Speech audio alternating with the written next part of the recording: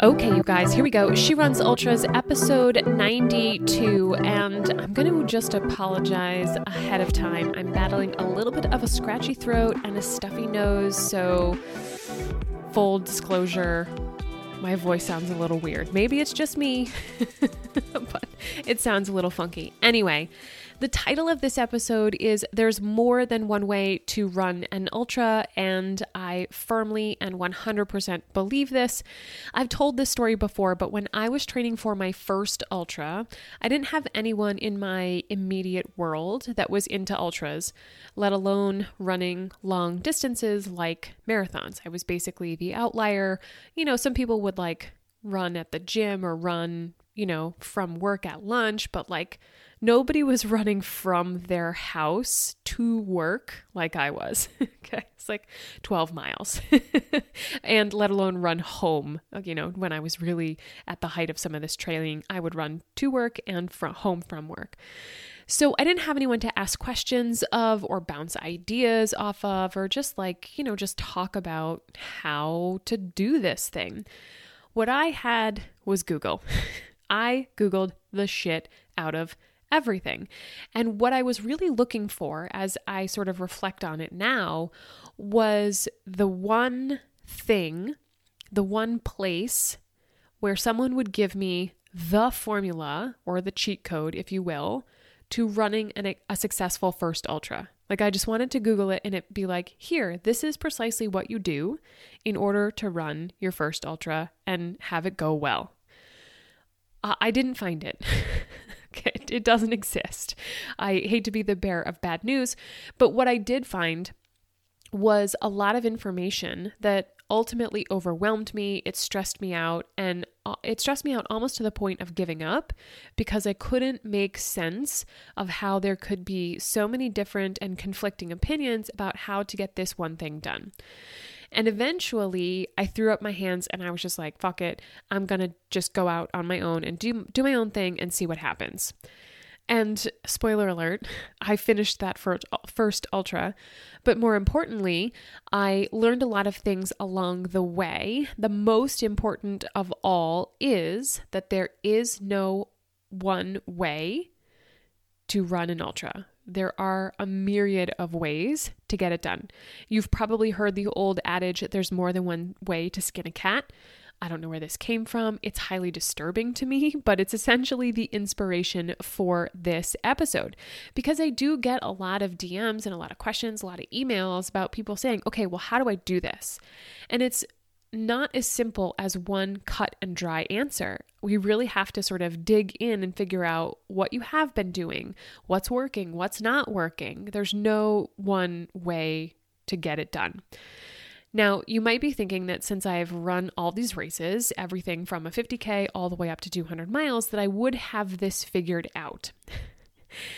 And that I would inherently just know how to train for anything at the drop of a hat.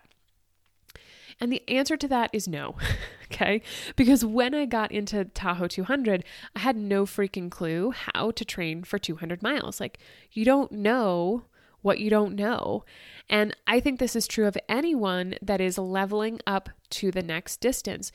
Like I said, you don't know what you don't know, and it's only natural that you'd go looking for help, for some resources from someone else who's done it before in order to wrap your brain around what you're trying to do. So once again, I hit up Google to see what it had to offer in terms of training for 200 miles. And I'll be honest, there is not a lot out there about 200 milers. But what I did find was a lot of firsthand experiences, sort of race reports, which I don't typically read because they are so subjective, but it was really all that was out there. So I started to just read a bunch of them and I started to get a sense for, okay, there's some general themes here. And as long as I stick to those general themes, then I'm good to go. Like I know the process. I know the rules about training. I understand how to do this. I was just really, again, sort of hoping for someone to say, here's how you do it. Okay. So Just because you figure this out once doesn't necessarily mean that you won't attempt to revert back to your old ways of Googling or doing whatever it is that you do to try to solve for the gap the next time around. But what I want to share with you here is that it's possible to do the thing without knowing how to do the thing. So what I had to do was just trust myself, trust in the process of training, and trust in the bank of knowledge that I had built up over the last 8 years, and just get down to business. And if you're new here, spoiler alert, I finished the Tahoe 200. You can actually go back to episode 82 and listen to that full recap. But what I want to share with you today is the idea, well, it's actually really two ideas. The first is that you don't have to know what you're doing in order to get started. Okay. And the second one is that there's no one right way to train for your first 50K. Now, this statement also applies to your first 50K, your first 100K, your first 100 miles, your first 200 miler.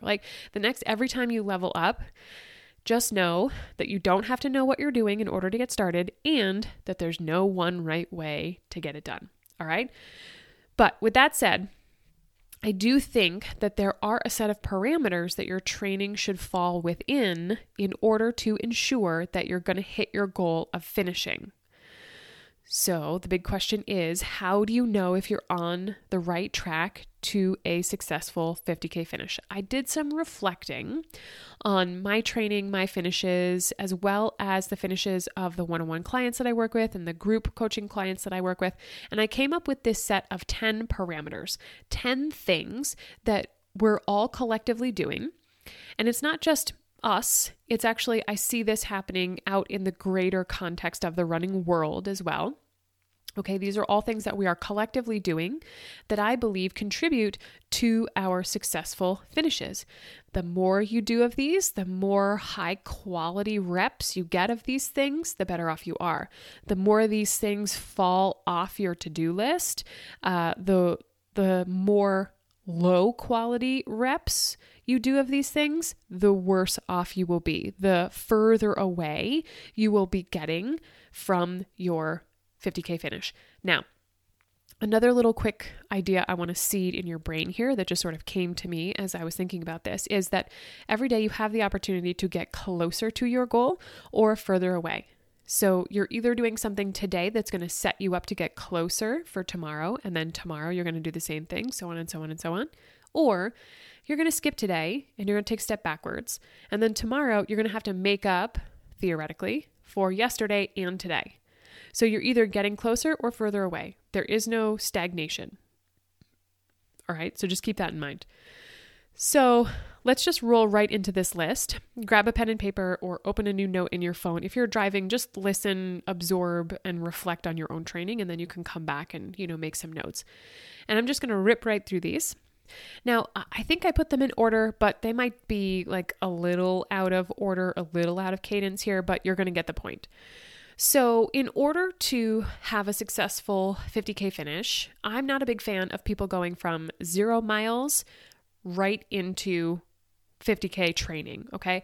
I think, and this is thing number 1, that you need to have built up to an average of 15 miles per week before you start your official, air quotes, official 50K training plan, okay? So an average of 15 miles a week for about 6 to 8 weeks. Okay, so this isn't just you hit 15 miles 1 week and then you're like, boom, I'm ready to go. Let's start 50K training. You need to make the time and the space for the training and have a good base built in order for your body to be set up for success. Okay. Yes, there are going to be outliers that go from 0 to 50K training. And yes, there are people that are going to just hit 15 miles once and then they're going to launch into their 50K training. It's all possible. Okay. There are outliers on every end of the spectrum. But what I'm trying to explain to you is that these are the parameters I think make for a solid finish, solid training, so that you can get across the finish line, as I always say, happy, healthy, and in one piece. Okay? So thing number 2 is that you need to have between 16 and 20 weeks to train leading up to the race. That does not include the time that you spent building up to 15 miles per week. So Spending that time building the base will do you a solid, so to speak, as you roll into the 16 to 20 weeks of your training plan. Now, why so long? Because life happens. Work, meetings, kids, vacations, sickness, stuffy nose, you can't run. Like, all these things are going to happen. And if you have no extra time built in, these days and weeks are going to slowly slip away from you. And now you're down to 12 weeks. Now you're down to 10 weeks and 8 and 6. And you just wonder where the time went. So if you give yourself a little extra time and a little extra cushion, it will be less stressful. It will be less overwhelming. You'll have more time to work up to the training and you'll be less stressed about it. Okay? Now, I'm going to switch things around here from my notes. You need to follow, this is thing number 3, you need to follow an up-down cadence in your training plan. So that means that you're going to spend a couple of weeks building. Mileage is going to go up incrementally, and then you're going to cut back. And then you're going to build and cut back and so on and so forth. If your plan, as you're staring at it right now, has you building from day 1 all the way to race day, that's no bueno. That's a recipe for injury, overtraining, stressed out, like all the things. Okay? So it needs to follow some sort of cadence because this is the way we're going to build in some rest, and this is how we're going to ensure that we're not overloading the body, we're not stressing ourselves out, we're not causing ourselves an overuse injury, all the things. The next thing number 4, is that the majority of your strength training needs to happen in the first half of your training plan. So if it's 16 weeks, the first 8, if it's 20, the first 10. All right? This is because running and strength training have an inverse relationship. So in the beginning, you're starting to build your mileage. You're going to be doing more strength training. So mileage is low, strength is high.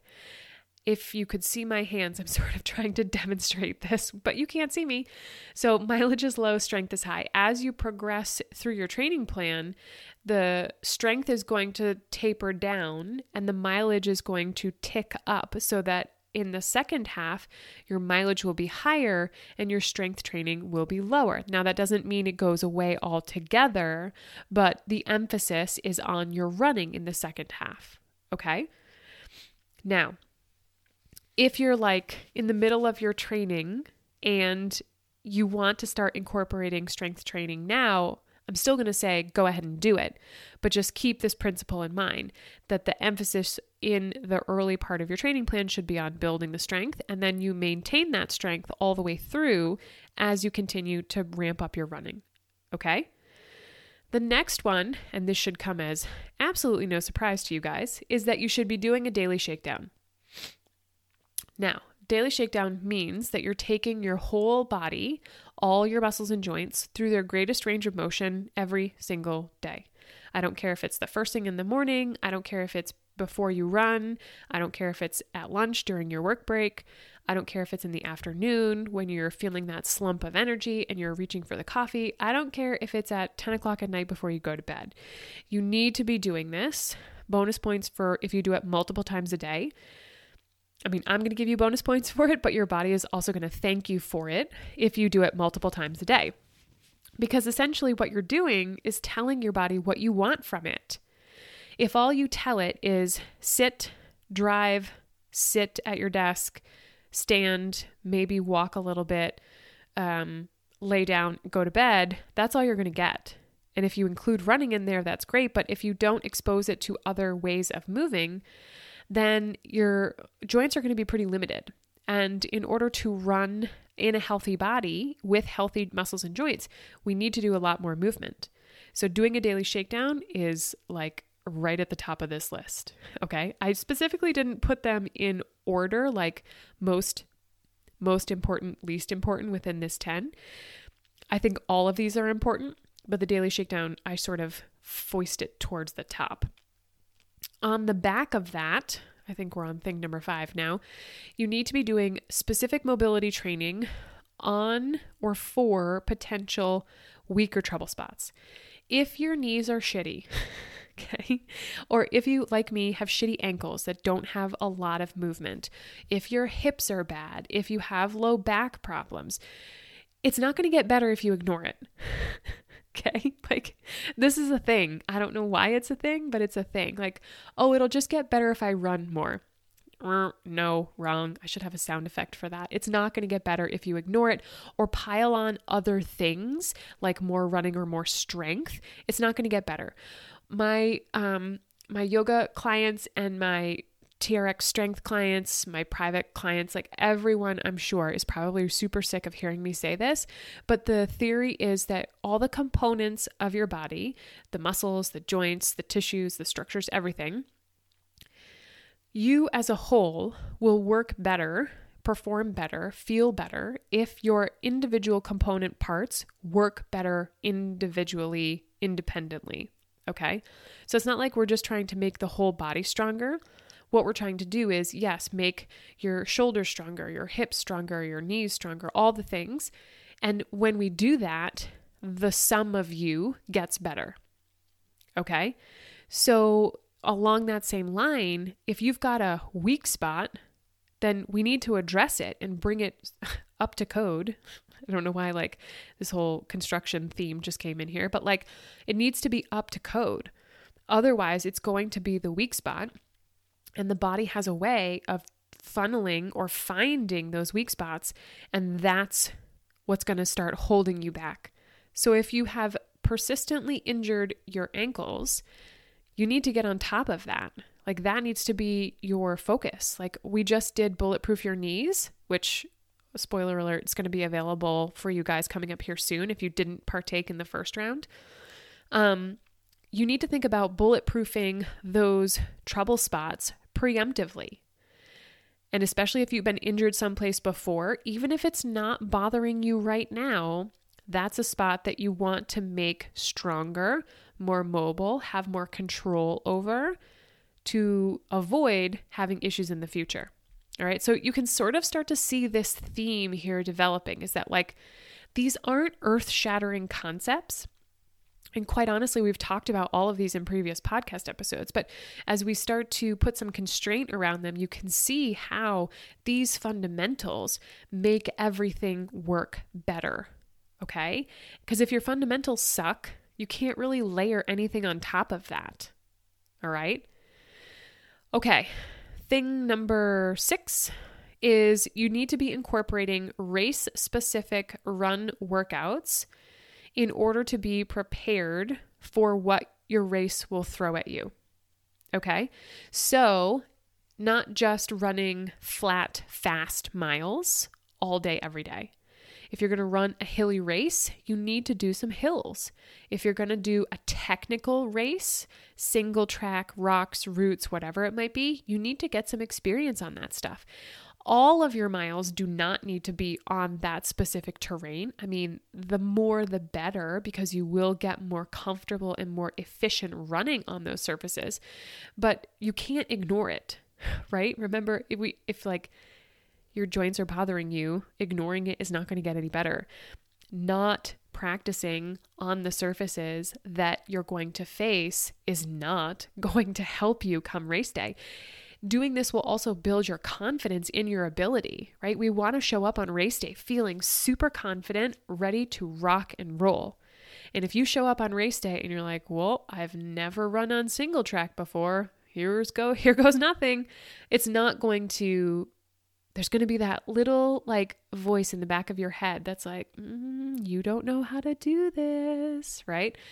So even if you don't have access to specific trails that are like this, there are ways, you got to get creative. There are ways that you can simulate what you're going to face on race day. We could do a whole other podcast on that, but I just want to start to get your brain thinking about this stuff. All right? I've lost count now because I didn't number these on my list. But the next one is you need to be practicing your race day strategy starting in the second half of your training plan. What does race day strategy mean? That means, what are you going to wear? What are you going to do? How are you going to talk to yourself? like how to get to your race, like drop bags, aid stations, what is going to happen on race day. And you need to start practicing with the things that you're going to use, not going to use, how you're going to divvy up fluids, when you're going to eat, what you're going to wear. Are you going to change shoes? Is there going to be a water crossing? Do you have access to a drop bag? Like all these things. Do not, and I repeat, do not leave this until the week before your race. Okay? Do not. It again will not instill confidence in your ability to do the damn thing. So it doesn't have to be everything all at once. Just start with the thing that you feel the least comfortable with and start there. Okay? Pick one thing every week and work on it. Because what you want to have come race day is a solid strategy for how you're going to get there, warm up, and do everything from start to finish. Right? Even before the gun goes off, because there's like a lot of time probably that's going to happen between the time you pull in, close your car door, and before the gun goes off. How will you spend that time? What will you do? What will you think? What will you say? All that jazz. The next thing, I think this is number 9, is you need to do an adequate taper leading into your race day. Do not force more mileage into the 2 to 3 weeks leading up to your race.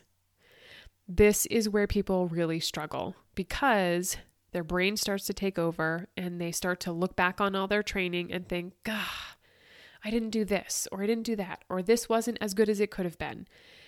This also goes back to thing, 2 or 3, where we said 16 to 20 weeks as opposed to 12, 10, 8 weeks worth of training.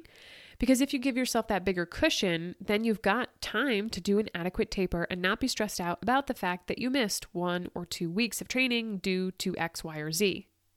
And this is typically when I see people saying, oh, I don't need to taper. I'll just go straight into the race, coming in hot. No, it's not a good way to do it. Okay, your body needs time to sort of come down, relax, recuperate, regenerate before race day. The last thing, and I apologize, I feel like my stuffy nose is starting to take over and it's really audible in my voice. The final thing is that you need to be working on improving the quality of your everyday nutrition, sleep, and mindset. It doesn't make sense to try to layer on all this other stuff if the stuff you do on a day in, day out basis isn't also improving. So you can't outrun a shitty diet. You can't out-train a shitty sleep schedule. You can't overcome a shitty mindset only on race day. Like, you need to get in the reps during your training in order to be able to set yourself up for success. Okay. So it's not, a lot of times I think and I see people sort of separating the two things, your life and your training. They are not separate. They are one and the same. So the more that you can meld them together, the better off you will be, finding ways to work your training into your everyday life and finding ways to morph your life into your training. So working on improving your nutrition every day, your sleep every day, and the way that you talk and think about yourself every day will go a long, long way. This mental aspect, and we have done many podcast episodes, and I will do many more in the future about mindset because it is one of the most important things. This idea of mindset is very difficult for a lot of people because, especially women, we're sort of taught to hate on ourselves all the time. You're not good enough, you're not smart enough, you're not fast enough, you're too old, you're too fat, like all these things, right? That's just like a small fraction of the thought loops that sort of run around in our head all day, every day.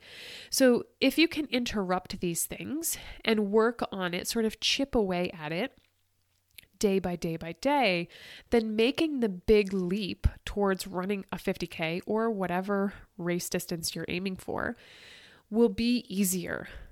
Okay. You can't just overcome a shitty mindset on race day. Like it isn't a thing.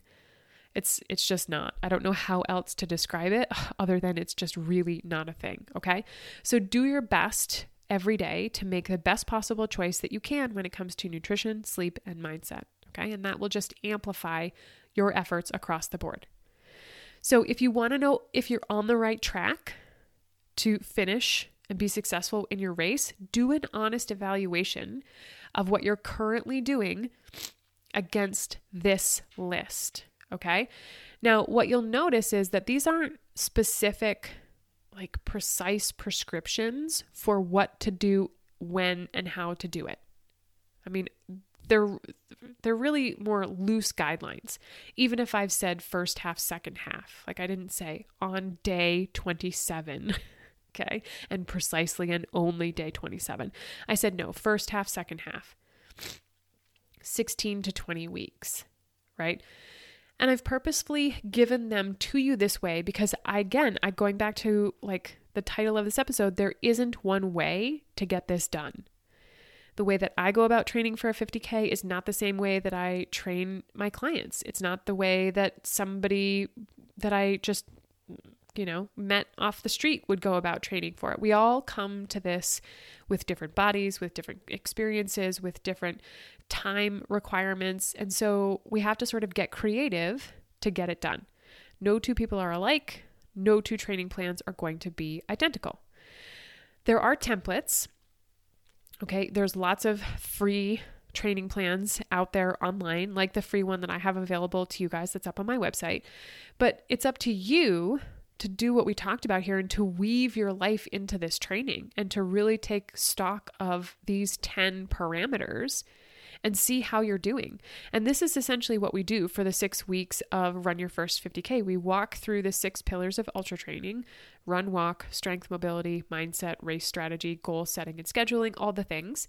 And we work to customize your plan to get you across the finish line, taking into account your timeline, your schedule, the race you're doing, your body, like all the things. Okay.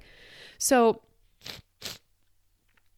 listen, this is a big, scary goal, right? Running your first 50K. And if you're listening to this and you're thinking about doing a 50K, I am seriously pumped for you. I'm over here doing my happy dance. You might think that I'm joking, but this is the shit that gets me pumped up. Like I get very excited when people tell me that they want to run a 50K.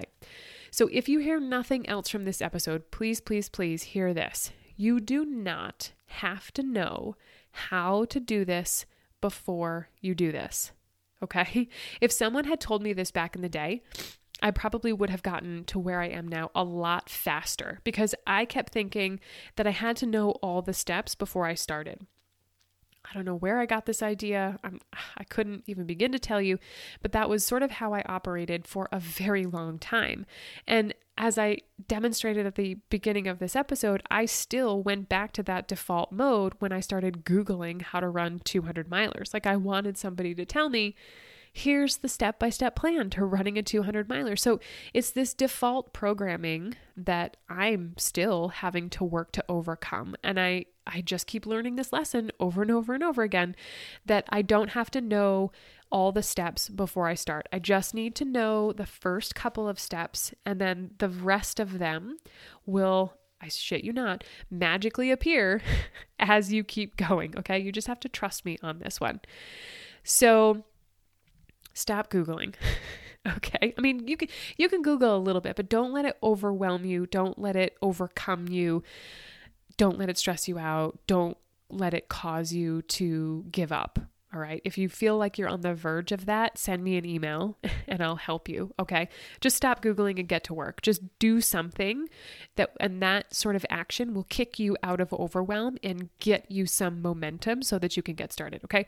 Start tracking your training, start following these parameters. You can go download the first 10 weeks of my free training plan. You can get the free shakedown that I have, and you can just start to include these things into your routine so that you can start to build up some momentum and build up some wins. Okay.